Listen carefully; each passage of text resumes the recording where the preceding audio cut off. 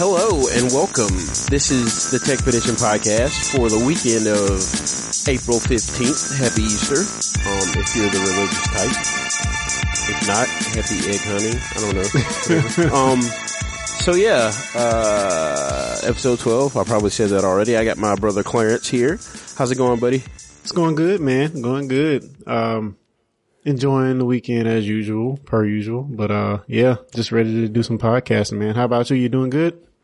Oh yeah, doing great. It's been a pretty chill weekend. Haven't really done a whole lot. John Mayer played in Kansas City yesterday and I really wanted to go, but. Oh man, you missed it? Didn't work out, so I'll catch him next time. I have seen him play live before, so it's not like, it wasn't like, you know, I'd never seen him, but yeah. He played in Birmingham a couple years back, like when he recovered from his throat problems. Like he had something wrong with his vocal cords where he couldn't even talk, so he had to have some kind of surgery or something. He had like a cyst on his vocal cords. Oh wow. That's pretty crazy. And they had to he had to have surgery and he couldn't like talk or anything for like months, so, but yeah. Anyway, that's off topic, but yeah, so, we're here to talk about technology and stuff. Yeah, and so, go ahead. Well, sorry. You know, I may have lost my breath looking at some of these trailers that came out this past week. Man. They were freaking awesome. Dude. Okay, let's just jump into it. So Thor, right? Like, I'm gonna be honest, man. Like, this is what, the third Thor movie? It is. Is it the third one? It's the third one. I don't even think I've seen the second one. I probably need to go back and see it. But just watching the trailer for this makes, like, I'm so pumped for this movie because it just feels like it's sliding into the Infinity War or whatever they're calling it. Yeah. I mean, to me, like, even if it didn't have anything to do with Infinity War, I just like the presentation. And I mean, honestly, I didn't watch the second Thor movie either. Although I think it does have some pretty big implications on the Infinity Stones. But I didn't watch it either. I didn't really enjoy the first one at all, to be honest. Just had some cool cameos in it, but I thought it was just okay. But man, this trailer, Ragnarok, which thanks to Kyle, Ragnarok is kind of I won't say Greek mythology equivalent to the end of the world, Armageddon or whatever. So Norse mythology. Yeah, Norse mythology. Ragnarok. I'm sorry. Yeah. So that's what the movie is kind of about. And you see in the trailer that, Asgard is under attack by this character named Hela, which you can take that how you want to. And yeah, and he's kind of cast out, hair cut off and thrown to the far reaches of somewhere. And I'm excited about this movie, man. And plus it really had that Guardians feel to it, man. They really did a great job on the trailer.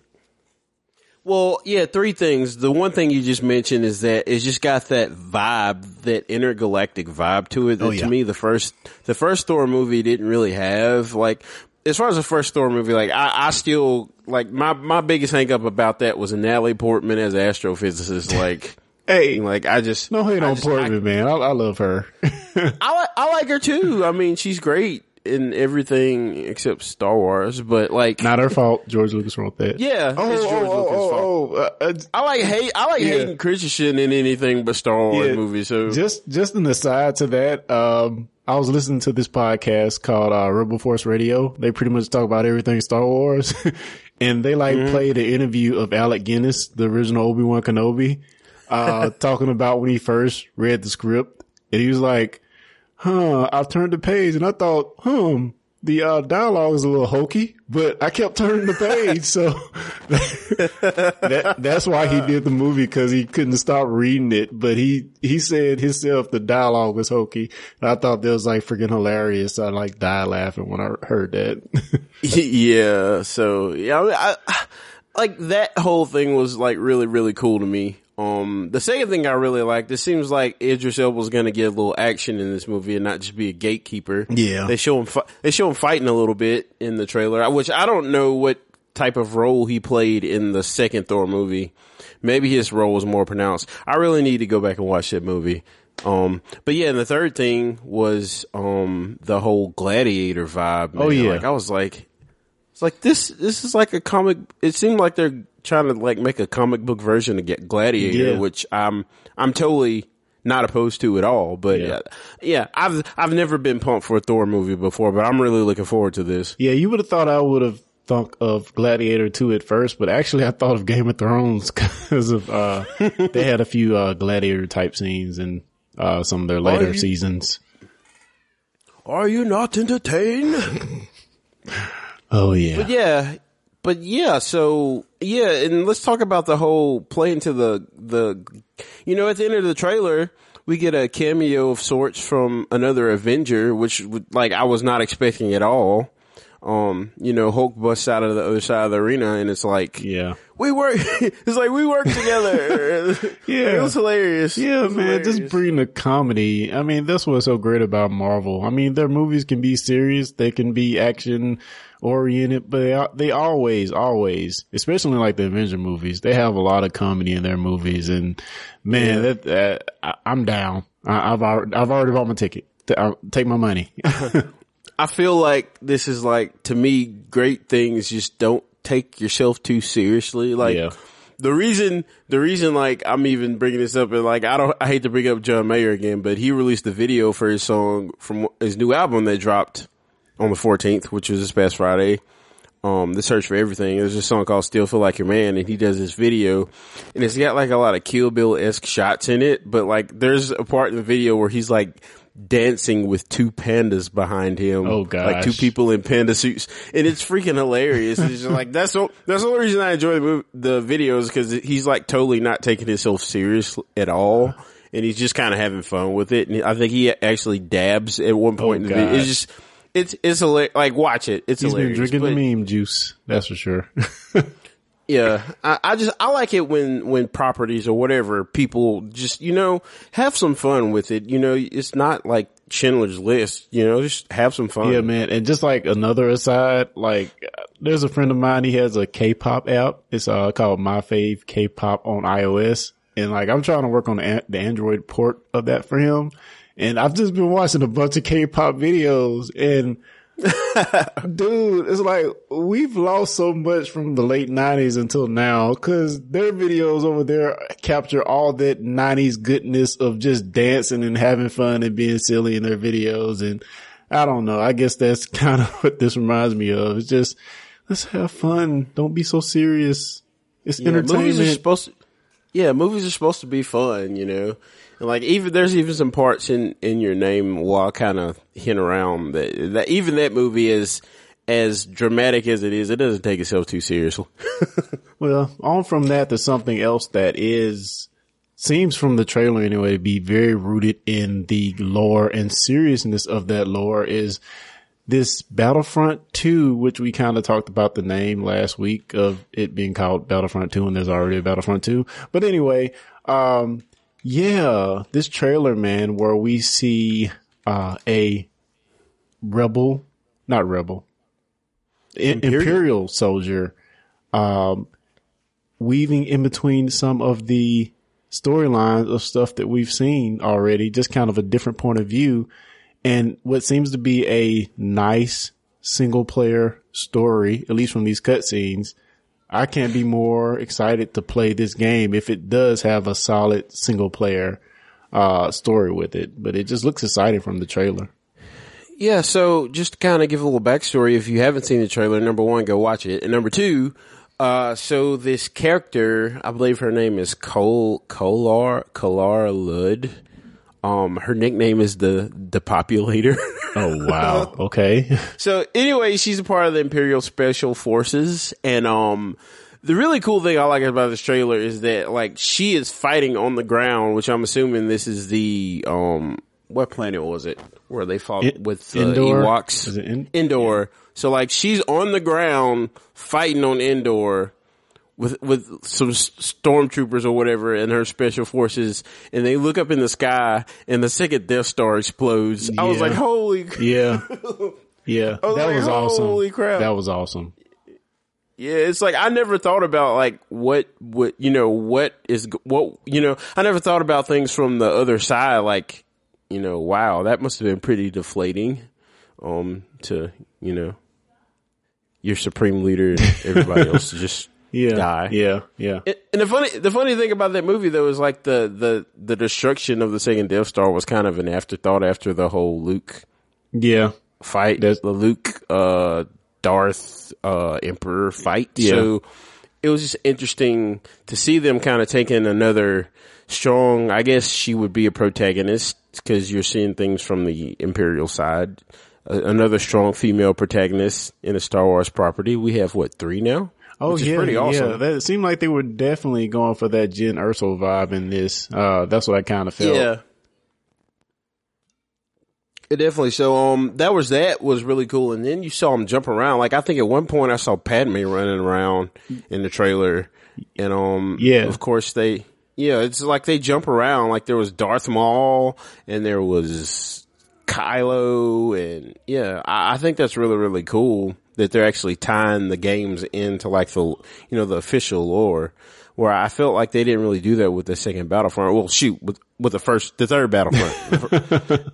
I'm so confused. But anyway, it was just a multiplayer game, so there really wasn't a story at all. But it seems like they're gonna be more story driven this time, which is always welcome, in my opinion. Yeah, I mean, hopefully it's done well. That's my only really worry about it. But as far as the graphical assets and stuff they're using, it is freaking beautiful, man.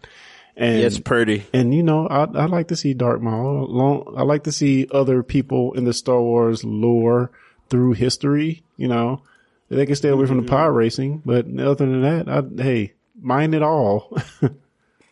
Yeah. Good deal. Let's see what we got next. Yeah, on from one Star Wars trailer to another. How could I forget? So there's been like a huge Star Wars kick lately with the whole celebration, and there was this panel that had speaking of Hayden Christensen, he was on the panel. Well, was he really? He was on the panel. It was like what was it? It's the 40th anniversary, yeah. Yeah, 40th anniversary. He was on the panel. They had Mark Hamill. I can't remember. The big players were all there. At least the ones that are alive were all there. Can I say something? And, I got a bit of confession. Go ahead. Whenever I hear Mark Hamill talk, and this is just me, but I know it's bad. All I hear is the Joker, man. Yeah. And I know he's Luke Skywalker, but all I hear is the Joker, and I hate myself for it. Dude, not to go political here, but have you, do you follow him on Twitter? Well, I listened to the first couple of tweets he did, mocking Trump. Yeah, so he was reading Donald Trump's tweets in the voice of the Joker. If you haven't heard that, it's so funny. Happy New Year to all, including to my many enemies, and those who have fought me and lost so badly. They just don't know what to do. Love. But yeah, please continue. I'm sorry. Oh no, but yeah, of course I hear that voice, but that aside, man, I'm really, really excited to see where this Luke lands in this movie. The trailer, though it's very beautifully shot and very scenic, it ends on a kind of dark note, man. I was really shocked and had to kind of watch it several times just to make sure that's what they said. Yeah, I kind of have a feeling about where this is going to go, but I don't know how geeky you want me to get. But I kind of have a feeling about how the movie's going to play out just from my conspiracy theory mind. Yeah. So let's just say what was said. He said the Jedi should be no more, or something to that effect. The Jedi are bad or something. He's like, I know one truth. The Jedi should, something about the Jedi being no more. The Jedi should end or something. Yeah, and that's very the Jedi should be no more. That's what he says.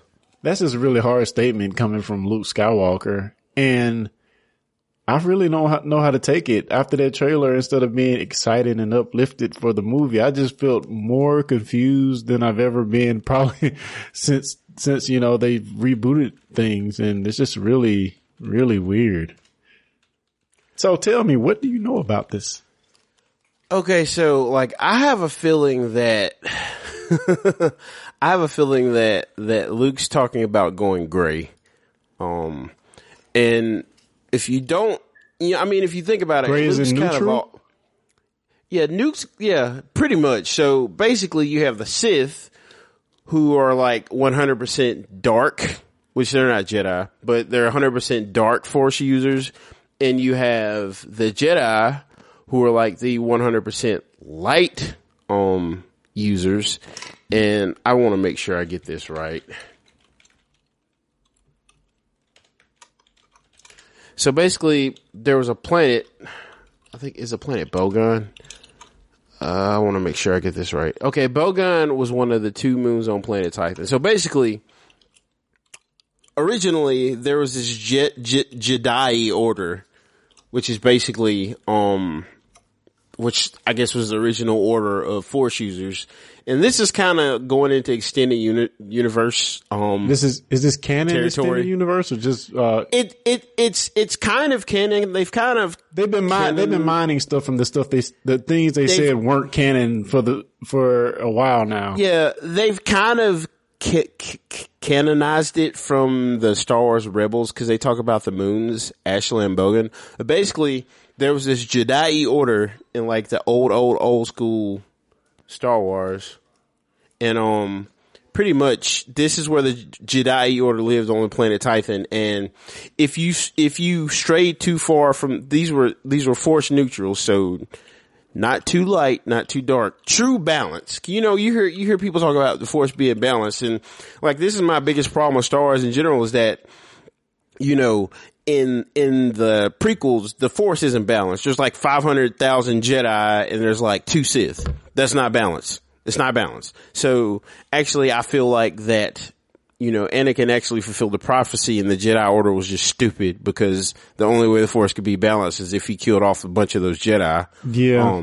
Yeah. But to play on that, which is the argument I always make. So the Jedi, there were 2 moons. So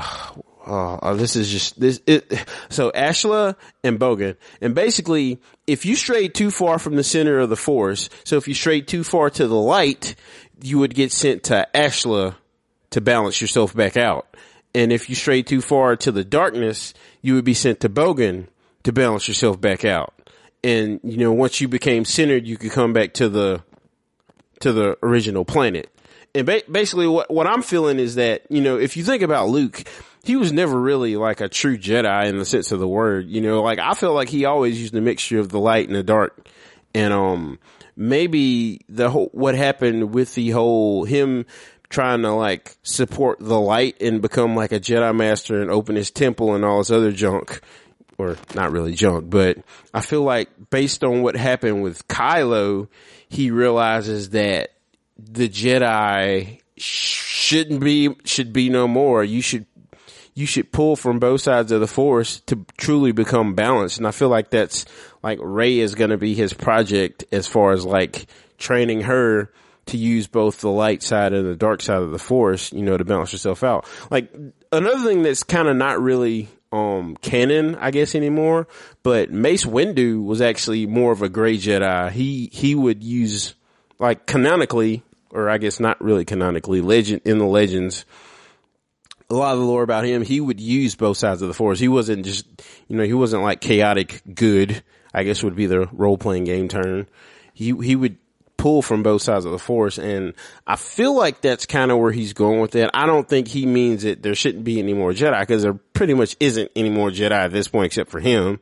Yeah. So, and yeah, I think the story of Kylo will have a lot to actually tell us what went on with that. Because I think maybe he could have tried to do the same thing with Kylo Ren, you know, and maybe it went wrong with him. So I think there's a lot to show there, and I think we're going to get a lot of backstory of stuff that actually happened before The Force Awakens. That's going to enlighten us on what's actually going on with Luke. But man, it's a lot to actually to get across in his next story, and it should be a lot of fun. I just can't wait to see it. Yeah. I really don't think, you know, I guess the only thing I feel like that might come out of this is they might kill Luke off. I don't see him making it to the end of this trilogy, at least not, you know, in the mortal sense. He may become like a Force, or not a Force ghost. He may become a ghost like Obi-Wan did or something. I don't know if he's going to make it through all three of these movies. Yeah, he probably won't, man. Also, there's news came out that Carrie Fisher won't, in fact, be in the next movie, although they said she would in episode 9. I'm sorry. Although, she won't? Yeah, they said she won't be in episode 9 at all. So, I don't know if they're going to just like write her away in the next credits for the next movie, or maybe she's going to have an ending in this movie. I know at first they were saying that they didn't change anything, but I think that's wrong because I've heard stories now that they actually did change some stuff based on her passing. So, I feel like the best way for them to handle that is to have her on a ship, and then the ship blows up, and then that would be the easiest way to handle it. They may try to, like, I just hope they don't do some creepy Paul Walker thing where they have like her brother or her sister or daughter with her face, or that was just weird. Yeah, but I can't be more excited, man. It's just we just got a taste in this trailer, and man, I just can't get in that world. Can't wait to get in that world again of Finn and Poe and Rey and see them go on their adventures. Man, I could watch those guys all day. So yeah, and that's the thing. These are great characters that they've created, and the only thing standing in the way from them truly being into the limelight is Luke Skywalker. So yeah. I mean, they've got to do something to move him to the side. You know, maybe he doesn't have to die, but like they need to move him to the side. As much as I like Luke, he should not be a big part of the movies going forward. If you know, just because I don't know, I guess he could be like the old. Yeah, although we didn't see him in the first movie, but a few seconds. So, yeah, in the whole movie. Well, I know me. I was watching the whole movie like, where's Luke? Where's Luke? So it's funny though, because he made a comment at the celebration that he enjoyed The Force Awakens and the prequels so much because he wasn't in them. I thought it was really weird from a performance perspective. You know, you always criticize what you're doing and you can see all your mistakes. So he said he enjoyed those thoroughly because he was not in them. So that's just awesome. Yeah. But yeah, looking forward to the movie, you know. Hopefully we can, you know, maybe get a couple people on and, you know, have like a super, super deep dive, or have, oh man, I can't remember his name. Oh, Scott? Yeah, have Scott back on. Yeah, definitely have Scott on. Scott is the man. That was a great podcast when we had him on. Oh yeah, you and him with y'all Star Wars backstory. That's fun to listen to. Cool. Were there any more trailers? Did we miss anything? Well, this isn't really geeky, but dude, if I should have told you this before we started recording, you have to watch the trailer for the Assassin's Bodyguard, man. You have to. Like, I'm not saying you need to watch it right now, but who's in it? My God, it's Ryan Reynolds and Samuel L. Jackson. Oh, you were telling me about that. Yeah, I haven't seen it yet, dude. Though. Like, I'm telling you, man. Like, that movie is going to be hilarious. Huh? Yeah, it's like they even play off of the. I'm sorry, it's not the Assassin's Bodyguard. It's called the Hitman's Bodyguard, but they play off of the whole like Whitney Houston, Kevin Costner. Oh, it's not one of those type of movies, is it? It's a comedy. It's like a spoof movie or like a true comedy? It's not a spoof. It's a comedy. But what I'm saying is they have fun with it. I'm just gonna paste you the movie poster. Like, they like full on like play off of, in a funny way, play off of like the Whitney Houston movie. Cause like even in the trailer they play her in I Will Always Love You. What? Dude, it's got the same fun. Yeah, exactly. Like you've got to watch this trailer, man. I laughed the entire trailer. Like, I kid you not. I laughed the whole trailer. Oh man. Yeah. I feel like it's going to be a hilarious movie, and I'm really looking forward to that. So if you haven't seen that trailer, check it out. The Hitman's Bodyguard. Wow. Will do. Oh man. So man, want to talk about what we've been playing a little bit? Yeah, I guess so. So was that last night? Yeah, that was last night. Yeah. Yeah. So I guess off and on for what the past year and a half, me and Clarence and my nephew Jalen, we've been playing this game called The Crew. Yeah. I mean, not so much because it's a great game, but because it's something that we can easily jump into and play multiplayer. When it's working. Yeah, when it works. And I feel like whatever the latest patch, we didn't have any problems. Well, we didn't have any problems yesterday. Yeah. I'll rephrase that. But it's so funny because like we have been playing through the missions on this game and just have been skipping all the cutscenes, like have not been paying attention to the story at all. The graphics are pretty good on the game. Yeah, they are really good. It's a good looking game. But me and my brother, we got to the end last night and we actually finished the game. And what were your thoughts?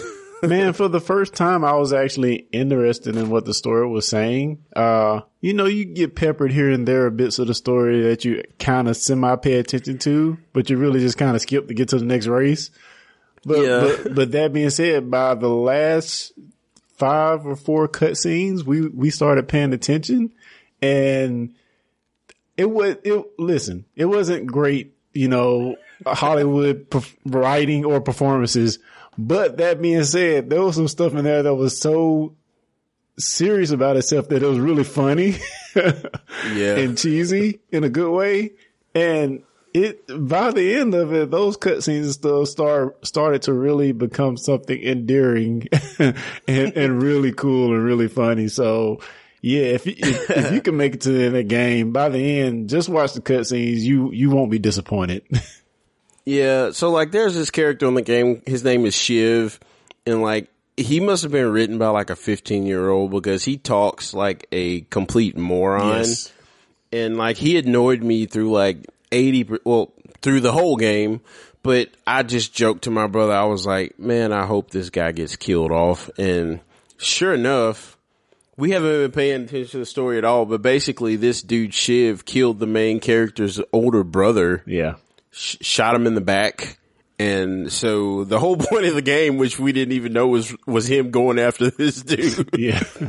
Named Shiv. So like toward the end of the game, he's like, I'm going to kill him. He like actually stops and like drives like into the middle of the woods to get a gun to like kill the guy. And he's like, oh, no. Let's tell, this is major spoilers here. Let's tell them how the actual race started. Like, okay. Oh my God. This is a Fast and the Furious. So your joke, character, what's our character's name? I don't even know his name. I believe his name is Alex. Yeah, Alex. Alex gets all hard, gets a gun and walks into the bar with Shiv and all his homies, all of the 5 teams. Who looks like Gordon Freeman, by the way. Exactly, they should like be sued. Or like a Walter White with hair. Yeah. This dude rolls up into the bar and confronts Shiv head on in front of all the 510s. And, Shiv holds him off and said, okay, let's talk about it. Like, no, I'm going to take you out. And like, before he makes a decision to eventually take him out, he says, no, let's do this like a 510. Let's race for it. All right, what? Let's sell it on the road. What? This dude killed your brother. You finna take him out, but you want to race for it? Okay.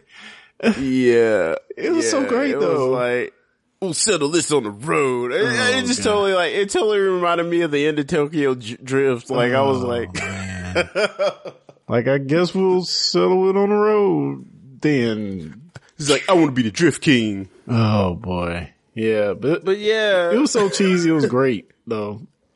And it's like you have this 10-15 minute race and you beat him. I'm sorry, spoiler. This game is from 2014, so the statute of limitations have run out on spoilers. So you beat this guy in the race that lasts like 15 minutes. I'm like, okay, we're at the end. And the gameplay mode transitions in this game make no sense. Just let me say that. So, cause like you'll race and then you'll drive to your new headquarters and then they'll have you smashing a bunch of crates in the car, which makes no sense.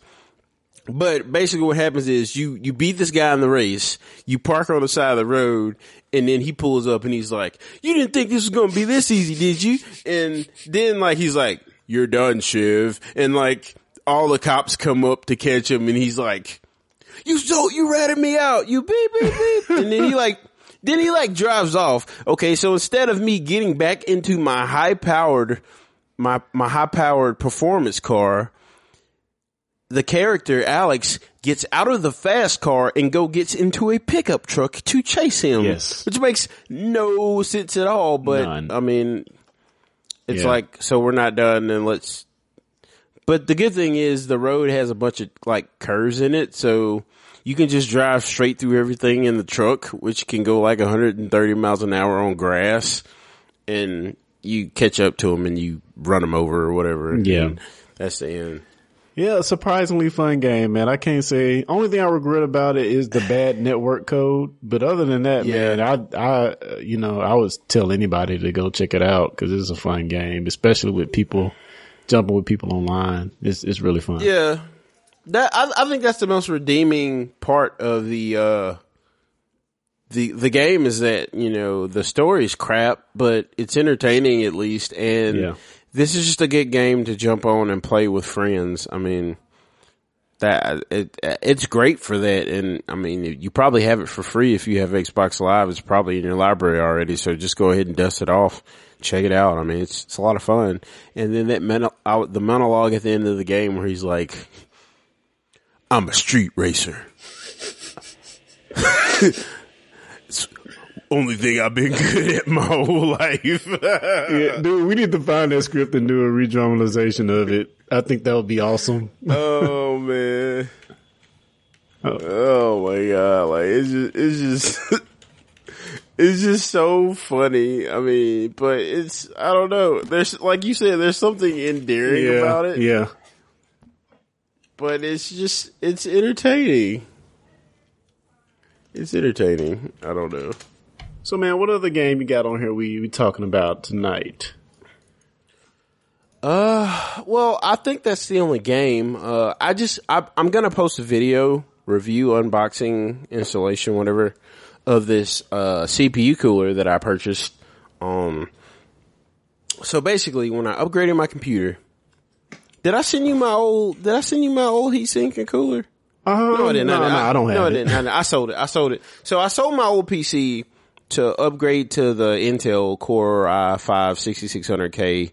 And on my old PC, my Core i7 2600K, I had a Hyper 212 Evo, which is actually a decent cooler. But I don't know, I had a brain fart. And I bought, when I sold my PC, I sent that cooler to the guy. And then I bought like this cheap $15 Hyper T2. I think is what it is. It's like a $15 cooler. But, it's Cooler Master Hyper T2, I think is what it's called. But anyway, it's not a great cooler. I mean, the fan is super, super loud at load. And I wasn't getting very good temps. I think I was getting like around 40 degrees idle, and I was getting like 70, 75 to 80 degrees load Celsius, which is considering that it was running at stock voltages and clock speeds, like that's terrible. And I mean, my biggest complaint though was that it was loud. So, I've been doing a lot of research on Noctua, and, they make these god ugly fans that are like beige and red. But the cool thing about it is when you see a Noctua fan in a case, you know it's a Noctua fan because of the color scheme. So it was actually a genius marketing move by them. And their fans are super, super quiet, and, they make high quality stuff. So I finally bid it and ordered one. I think I bought an NH, U12S, which is a 120 millimeter tower cooler. And, basically, it came in the mail this morning, so I went ahead and installed it. What I did was I took some temps. There's this program called Prime 95, which is for CPU stress testing. So I ran some tests, before I switched the cooler out. And like I said, I was getting like 45 to 50, or I would say 35 to 40 degrees idle and like 75 to 80 degrees on load. With my old cooler, I swapped it out, and it went from 35 degrees idle to 25 degrees idle at the same stock speeds, which is, 10 degrees Celsius. That's pretty good. But at load, it went from like 75 degrees Celsius on load to like 55 degrees Celsius on load, which is like a huge deal. That's like almost 20 degrees Celsius. And the fan was completely silent. So at 100% load, I couldn't hear the fan really at all. So that was like a huge improvement. So I'm like, okay, I'm getting these better temps. Let me try to overclock the CPU. So, I turned my voltage up to like 1.35 volts on the CPU, and I just to see if it would even work, I bumped it up to 4.4 gigahertz, which is like 900 megahertz, like over stock. And that's ridiculous, dude. It ran fine. So I was like, let me see if I can get a little more, and I bumped it up to 4.5 gigahertz. Ran through my Prime 95. Everything was peachy keen. Ran fine. I wasn't comfortable running it at 1.35 volts, so I turned it down to 1.3, and I was still able to get decent. I still was able to keep it at 4.5 gigahertz. It's running at that right now. Not seeing a bunch of crashes. It's pretty stable at that point. It's not crashing at all. I ran Prime 95 for a while. I'll probably run it overnight tonight, but I mean, I played Mass Effect earlier, and it was just fine. I think the highest it got, overclocked a gigahertz. The highest temperature was, I think it got up to 72 degrees Celsius while I was playing Mass Effect with it overclocked a whole gigahertz over. That's ridiculous. Clock speed. So I'm okay with that. Overclocked, I think the temperatures, they kind of idle at around 45-ish, I want to say, which isn't, considering it's overclocked, I'm okay with that. Does that added stress put any additional like wear and tear on the processor, or is it pretty much safe as long as it doesn't pass a certain threshold? I think as long as you stay under 1.4 volts, you should be all right. As long as you have sufficient cooling, as long as you stay under that, you should be okay. But of course, there's a chance you could fry your processor. Like right now, I'm sitting at like 35 degrees Celsius idle, which is about what it was stock with the old cooler. Yeah, and it's overclocked. It's overclocked to gigahertz. So that sounds pretty safe. Yes, but what I was going to say is the reason, these K processors, Intel sells them, and it's like they sell them because, they're expecting you to overclock them.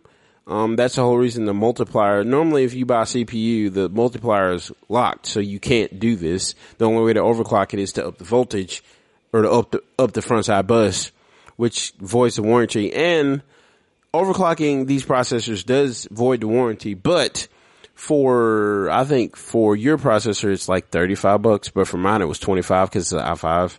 You can purchase a overclocking warranty from Intel, which I did purchase today. Huh. And if you do fry your processor, you have the warranty. It's $25-$30. If you do fry it from overclocking, you just send it to them and they send you a new one. So that's what the K processors, I don't think you can do that with the other ones, but I mean, that gave me a little more peace of mind. Before I even started fiddling with all this, I purchased that, and even if I never use it, I'll give Intel $25 to not be afraid of frying my processor. Yeah, because these things can cost upwards of $200 to $300 or more. Yeah, so mine it retails for $250. I think I got it from Micro Center for like $199 because they have the best processor prices on the planet. But even with that, that's $200. Don't want to just throw that down the drain. Yeah, so for sure. But yeah, the Noctua fans are awesome. They have some their tower coolers are great. They have some like low profile coolers that I think are still quiet if you're not planning on overclocking anything, but you probably don't want to overclock anything on those. But yeah, the NH-U12S, awesome CPU. Like I have a mini ITX setup, so I have like a small motherboard. And that was the other thing with the other CPU cooler I had. Mm-hmm. I have high profile RAM that has heat sinks on it. And I actually had to like slide my fan up so I didn't, so I could use both of my RAM slots. But with this, it's engineered specifically to not intrude on those RAM slots. So I have my RAM installed. The fan and everything is exactly where it's supposed to be.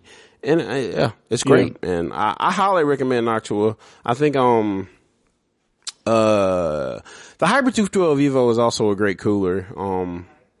If I would have had one of those, I think I'd have been golden. So, but you know, I think this was like, this cooler cost like 60 something bucks, and it was worth every penny. I don't regret it at all. Highly recommend it.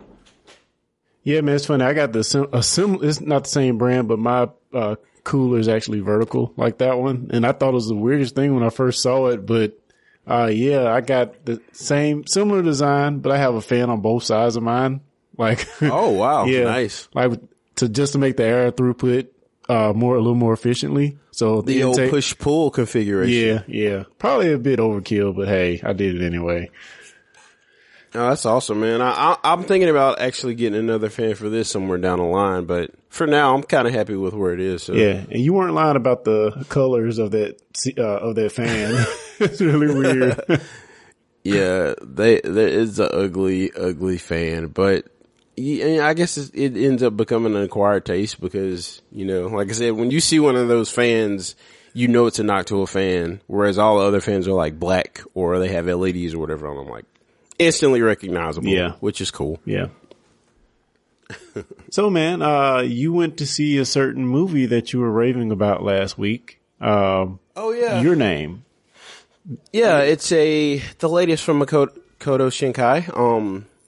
I don't want to go into like a whole huge introduction because I talked a whole lot about it last podcast. Yeah. But basically, this movie's about this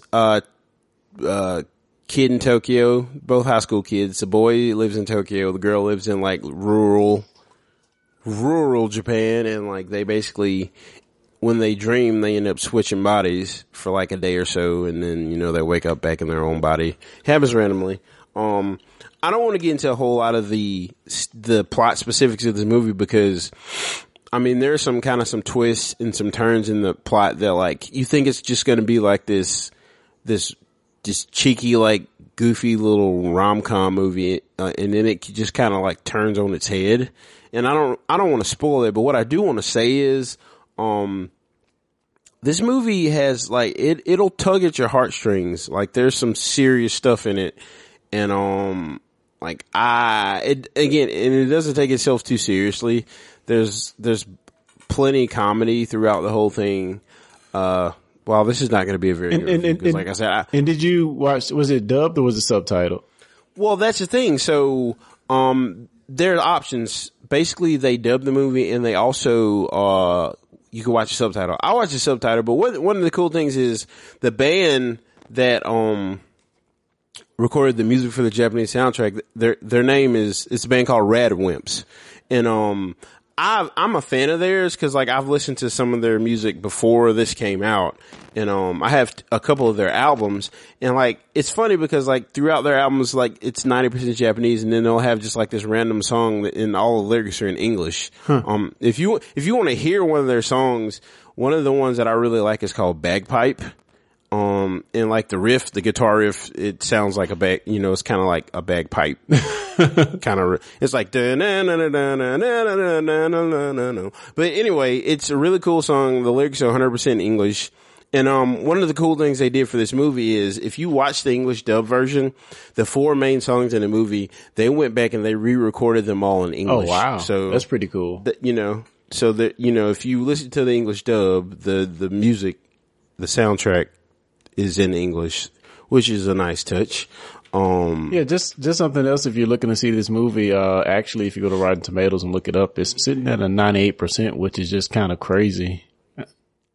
Yeah, it's a great movie. And like I said, it's kind of hard for me to talk about it because, like I said, I don't want to spoil some of the things that I really enjoyed about this movie were things that I wasn't anticipating going in. So I really don't want to talk too much about it. But if you even if you don't necessarily like anime, I feel like this is not just a great animated movie. You know, when you say this is a great animated movie, it's kind of qualifying it a little bit, like saying it wouldn't be, you know, a regular moviegoer may not enjoy this, but if you're in it, no, like I feel like this is a movie that anybody could appreciate. Like I even told Gwen that I want to take her to see it because I feel like my wife, I feel like she would enjoy it. You know, if we go watch the English version. Like, I feel like she would really, really enjoy it. It'd probably have her crying. Yeah, see, like, and I mean, and that's very encouraging because kind of the vibe I get when a movie like this comes over here, like Dragon Ball Z or whatever, is a kind of a preaching to the choir situation because it's like in select theaters and you have to really be seeking it out to go see it. So chances are you're probably already a fan before you even go. So we see these ratings on, things like Rotten Tomatoes and you're like, is that really a objective view, or is it just like the people who are going to like it anyway going to see it? No, like this, it's getting universal acclaim, and it's, I don't know, like I'm trying to think of a way to explain. I mean, it's kind of a coming of age. You know, it has like elements of romantic comedy. It has elements of coming of age. It has elements of you know, like I said, he deals a lot with like themes of like distance. Yeah. And, like, just, like, I don't know how to explain, like, maybe like romantic distance where like, you know, I don't know, kind of like a longing. It's just hard to explain, but he does such a good job at it. And, you know, it's kind of a way to, like, this movie was kind of his way of processing the whole Japan earthquake thing that happened a couple years back, you know, where it was like one of the biggest natural disasters in Japan in like the last 1,000 years. So the earthquake tsunami thing, if you remember that. But, it's an excellent movie. And like I said, I don't want to give it away because the parts of this movie that I truly enjoyed were parts that I had no idea that were going to happen. And it's like, I read some guy's review after I watched it, and I put in the comments, I was like, dude, you just gave away like some of the best parts of the movie, and like, that's what I don't want to do. But I will say, you will enjoy this movie. If you like watching good movies that are not, you know, animated or not, like I can't recommend this movie enough. It's excellent. Cool, man. I'll check it out as soon as I can, man. It's not in Mississippi anywhere, but as soon as I can, I'll check it out. Like, I actually want to go watch it again. Wow. Like, that's how much I enjoyed it. But yeah, I guess that's that. my non-review. Still plenty of good stuff in that, so really enjoyed it. Yeah. Cool. So, man, this might get a little propeller head a little bit. This next thing we're going to talk about, I don't know how deep we want to go. Yeah. But we want to just, I guess we can talk in generalities about the Project Scorpio from Microsoft, or the next Xbox, or whatever we're going to call it. It doesn't have an official name. So this has kind of been the big thing over the last couple of weeks. Was it Digital Foundry? Yeah, granted access to go in and actually get a first-hand view of what was going on with this project, as well as seeing some software titles run on the hardware, getting a full explanation of the Scorpio engine and the type of things they're doing to optimize this engine for the games that they already have, as well as pushing newer games to 4K and 60 frames a second. And so, yeah, so do you want to kind of just dive in it to talk about it a little bit? Okay.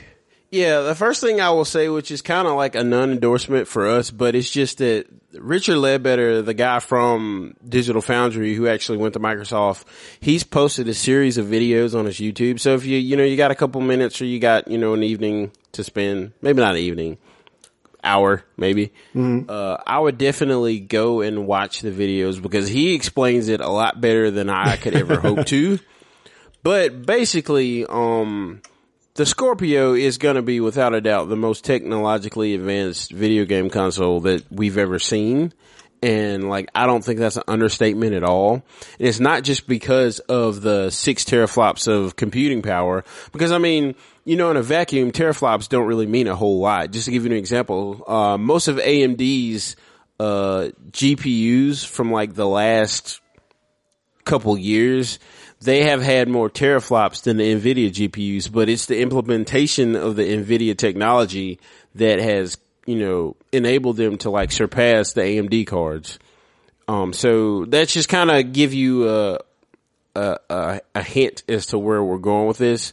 So basically, Microsoft has taken the entire DirectX 12, API. That's just bananas, and man. They built it into a physical command processor in the hardware of the Scorpio. And basically what that means is that you can pretty much, it pretty much limits the amount of traffic going from the CPU to the GPU. Like you can make pretty much any DirectX 12 draw call in a Scorpio from like 11 commands, whereas on a PC that, it could take thousands of commands or tens of thousands of commands coming from the CPU.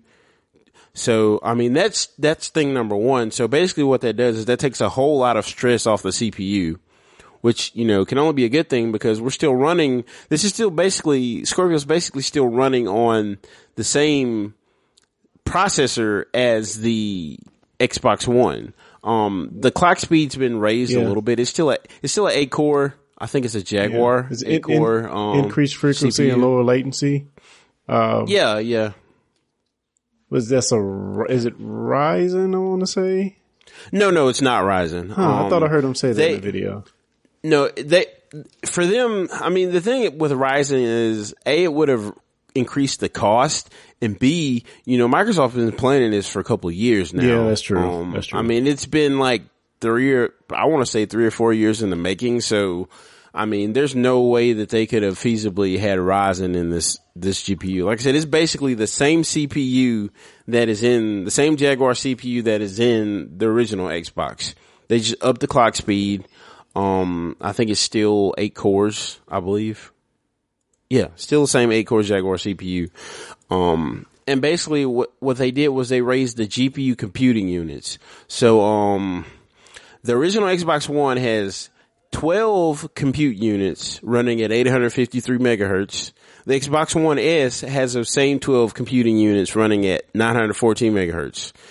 So the Scorpio has 40 of these compute units, and they're running at 1.17 gigahertz. Jesus. So like much faster, much faster. Just for reference, the PS4 Pro has 36 compute units, and these are all customized, but it's 36 compute units running at 911 megahertz. So I mean, it's more powerful on paper, but when you take into account the fact that it has that command processor that has DX12 on it, basically, when you take that into account, I mean, it just raises the actual performance to another level. I mean, just to give you a reference, so my computer I'm running the GTX 1080 with a 4.5 gigahertz quad core. It's not 8 core, but anyway, my computer is spec better than this. I mean, the Scorpio has more RAM. It doesn't. My computer has 16 gigabytes of onboard RAM, and it has 8 gigabytes of GDDR5 on the video card. So it has way more RAM, way more powerful. But the thing is, the hardware and software optimizations here, this system's already getting 60 frames a second at 4K, and I don't think I could do that on any. Maybe I could do it on the Forza games, the DX12 stuff, but that's not common at all on PC. 60 frames a second, 4K. That's you're talking like 1080 Ti territory there. Yeah, I mean, it's kind of amazing how they were able to, I think the main thing here is pipelines and decrease in latency is the thing they've been able to do with the Ryzen engine system on the chip or whatever to make everything just sing and faster than it would be otherwise. And I wanted to ask you, do you think you just mentioned that it's probably better than some of the better spec PCs out there? Well, I mean, the thing, like, we got to qualify this, though. We're talking about highly optimized hardware and highly optimized software. Like, that's the difference. You know, a PC is a general, you know, it's a general use system. That's also a general use gaming system. Whereas when you create a game for PC, you know, and it's kind of the argument we've always had with consoles and PC games is that, you know, with the console, you're coding for a specific true. spec of hardware, and with a PC, you don't really get the luxury to do that. Now, don't get me wrong, if a game developer could take my system and specifically optimize their game for it, it would run way better than anything Scorpio could probably hope to do. But since that's not reality, the other thing we have to think about is that not only is the software optimized for the hardware, in this case, the hardware is optimized for the software, because this is the first console where the hardware developers actually got to look at game code, look at the major engines that the Xbox One games are running on, and they developed this hardware around the software. So, like, that's the other thing that's unique about this system is I think it's the first time that's ever been done as well, because normally the console manufacturer puts out the specs and is like, okay, this is what we're going to do. Make games. And, you know, I don't think it's ever been done from the other way around before. So very, very interesting. They said the hardware simulators, allow for up to 60 customizations to the hardware based on that, which is just really crazy if you think just to reverse engineer the software to build hardware that better suits that and customize around it is just something that's probably never been done in this way. Yeah, and the thing is, like, even with PS4 Pro, not all the games are running at 4K. Some of them, a lot of them are still upsampled. Even, what is it, Horizon Zero Dawn? I think it runs at like 900, or maybe it runs at like 1440p. So like even all the games on that are not running at 4K. And the cool thing about the Scorpio as well is that it's going to make all of that, which the PS4 Pro does this too.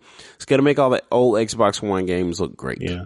I think Richard from Digital Foundry said it's going to result in a 43% compute advantage, which is just ridiculous. Yeah. So if you have some games like, I think Forza and Horizon 3 is a good example. Like if you play that on the Xbox, it's Xbox One, it's pretty choppy. Like it composed, like compared to like running it on a PC, it's pretty freaking choppy. Just cause it doesn't have the chops to like render it. I don't even know if it runs it at 1080p, but running on a Scorpio, it should run smooth as butter, as Steve Jobs would say. So, speaking of that, what were you saying about some VSync stuff earlier that they're putting into the spec? Oh yeah. So basically, the Digital Foundry also confirmed that it's going to be FreeSync compatible. Basically what that means is you'll have adaptive sync. And the cool thing about adaptive sync is, when you get frame rate drops on a console or on a PC for that matter, you notice stutter, you notice tearing, like all these different symptoms of like frame rate changes. But, with the adaptive sync technology, your monitor or your television, I'm assuming, because this is going to be built in like, I think it's HDMI 2.1 spec. It has adaptive sync built in, and you'll pretty much be able to, you know, the refresh rate of the actual TV or monitor is linked to your video card, so you won't get like stutters or tears or any of that stuff. So, I mean, it can effectively make 50 frames a second feel like 60 frames a second. I mean, that's the takeaway there is that, you know, in most console games, either shoot for 30 frames a second or 60 frames a second just because, you know, those are like compatible with the refresh rate of all the televisions. And, you know, if you do 43 frames a second, for example, on a television, it's going to like crap because it's going to be stuttering and you're going to get duplicate frames just because the refresh rate of the TV doesn't match that. So this is like a whole new ball game, basically. Yeah, I had no idea they were doing VSync compatible televisions. That's nuts. They're probably going to be super expensive. Yeah, they probably will be. But I say that, but the thing is the actual adaptive sync is controlled by the GPU. So, I mean, a lot of monitors now, a lot of reasonable monitors come with FreeSync built in just because it doesn't really add to the cost because it's a firmware implementation, whereas the NVIDIA technology is actually a hardware implementation. So I don't think it's going to be as expensive as some people may think. I don't think it shouldn't really add any cost to the television. Unlike something like HDR, but we'll see, I guess. So, I want to run through a few questions I have for you, or for us, I guess. Can I still play my Xbox One games? Yes. I think that's obvious. But I'll go you one further there. Like, Microsoft has a directive here that, you cannot make Scorpio exclusive games. So anything that runs on Scorpio has to have a Xbox One compatible version. So there's no chance of there being any kind of like, what do we call it? Fragmentation. Yeah. So you answered my next question too was, would there be Scorpio only games, which, yeah, that's good to know. Yeah. I mean, I kind of feel like there would be a time frame where they say, after 3 or 4 years, if they're still on the Scorpio, they would say, okay, anything older than X date won't run. I kind of like what Microsoft is doing here because like people are saying this is like a hardware refresh, but it kind of is, but it kind of isn't, because if you think about DirectX 12 and Xbox Anywhere and all this other stuff, it's kind of the direction Microsoft's going in. Like, you can have a game that runs on your PC, runs on your Xbox One, and runs on your Scorpio, and you pay for it one time. Like, that's just genius. Yeah. Like, and there's always this big heap about backward compatibility when new consoles comes out. What if Microsoft never even has to worry about that anymore because, everything's DX12 based. And, you don't, if it can run in DX12 and the console supports DX12, just make sure that you have a scalable, graphical setting or whatever to where it will actually run on a regular Xbox. Yeah. I mean, that's how PC games have worked since the dawn of time. So it shouldn't be too out of viability for them to build games that can scale well. Since they're only really targeting 2 hardware platforms. But I mean, just the added work for the developer. And, whenever you have to have developers doing extra work, it kind of is not a good thing. Well, I mean, yes, but at the same time, if you think about it, you can think about it another way that you're hitting multiple platforms and multiple SKUs with a minimal amount of work. Yeah, that's true. Whereas I'll give you an example. Persona 5 just came out for PS5 and PS4. There was no, just scaling back settings to get that to run on the PS4. I mean, that's a completely different architecture because PS4 is x86 and I think, PS3 is like something else, is the motion engine. I can't remember what they called it, but it's like completely different hardware. So they pretty much had to write the game twice. Whereas with something like this, it's the same APIs and everything. They just have to dial in the settings that work on the Xbox One as opposed to like completely rewriting the game, which I think that's a net plus instead of a net minus, at least in my opinion. I agree totally. And then we just addressed the next question, will games run faster? Obviously with that DirectX 12 being onboard hardware, almost instant better running games for the most part. Again, we just talked about it, but hopefully the game makers will upgrade their games with better textures and things like that once it comes out. Yes. So, yes, I guess that if there was a drawback, like that would probably be the only one, is that hopefully, instead of, because like that's the only thing that I'm unsure about how they're going to handle, because are they going to ship the game with 4K textures and just compress them for the Xbox One, or are they going to have to ship games with like 2 sets of assets? Or if it's a digital game, will you just download the assets that are specific to your platform? Like I've got some questions there about how they're going to handle distribution, because I know they're not going to put all that on the disc. Maybe they'll only put the Xbox One stuff on the disc and you download the, I don't know. Yeah. That's what I'm confused about. So do we know it's going to have a disc player? Oh yeah, it's going to be a Ultra HD 4K Blu-ray. Yeah. That's interesting. Unlike the PS4 Pro, which is still running regular Blu-rays.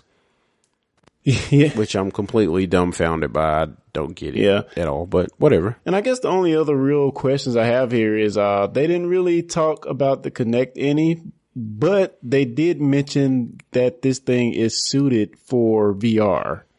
So do we know? Yeah, the Kinect is dead and VR killed it.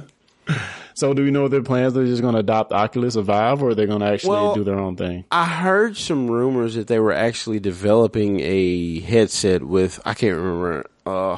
I read it in passing, but I read somewhere that they're actually developing a headset for the Scorpio. But I can't remember what manufacturer they're working with. But yeah, there will definitely, I mean, I would be shocked if there's not a VR headset for the Scorpio. Yeah, I agree. And I said that was last, but I have just one more. And I guess it's maybe the biggest question of all. How much will we be paying for this? Well, predictions. I know Polygon said maybe for $399. I think that's lowballing it. I don't though. I don't think that's lowballing it. I mean, we're talking about really specialized hardware here, but if you look at the actual components, it's running the same CPU as the old Xbox One. It's just overclocked, basically. You know, the command processor's new. But what is the Xbox One S running at right now? It's around 250. 250. Yeah. So I mean, I would be surprised if this console is $500. Like, I'm looking at it to come in around $350 I mean, they've got to be competitive with the PS4 Pro. Like, that's the whole point of this. And they've got to come in aggressive because Sony is just killing them in sales, even now. Oh yeah. So, I mean, hopefully they realize that. I don't think it'll be any cheaper than what, $450, $350, $450. I don't think I don't know what I just said, but yeah. $399 to $500, I think, is the sweet spot there. Yeah, $350. If they really want to kick it to Sony, they would bring it in at $349. But I think that's aggressive because what the Switch is $300. So yeah, I think $400 is probably the right price for it. Yeah, $499 is kind of pushing it in my opinion. Yeah, I'm going to say $499. That's just kind of where I feel is going to come out at after all this, you know. Ever the realist. Yeah, I mean, of all this gloating and, you know, well, not really gloating, but, you know, this is going to be the best console ever, the fastest console and honestly, ever. And I just feel like this is going to be priced at a premium price. And honestly, this is something for the hardest of hardcore, and you're getting 4K 60 frames. Like, if they actually deliver that 4K 60 frames a second, they could charge $700 for this and people would buy it. Yeah. So yeah, I mean, $500 is a fair price. I mean, you're convincing me. Yeah. I mean, and we really, I don't know if there's other benefits, you know, and you know, the Microsoft of today is not like of the one a couple of years ago where the Microsoft of today, as far as Xbox is concerned, only talks about the games, but I wonder what other benefits that are inherent to the architecture that we're not seeing that could be another huge benefit.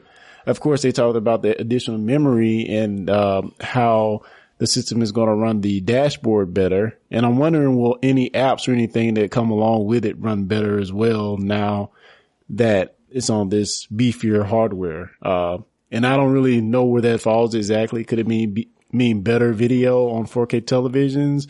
Advantages to the UHDs you can run and things like that. So I'm just really ready for E3 so I can hear the full story. I'm sure they won't talk about those things at E3 though.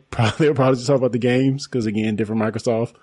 But yeah, I'm really, really anxious and can't wait to get the full story from Phil and friends. So yeah, and honestly, only one thing can kill this console for me. There's only one thing that can prevent me from buying it. You know what it is?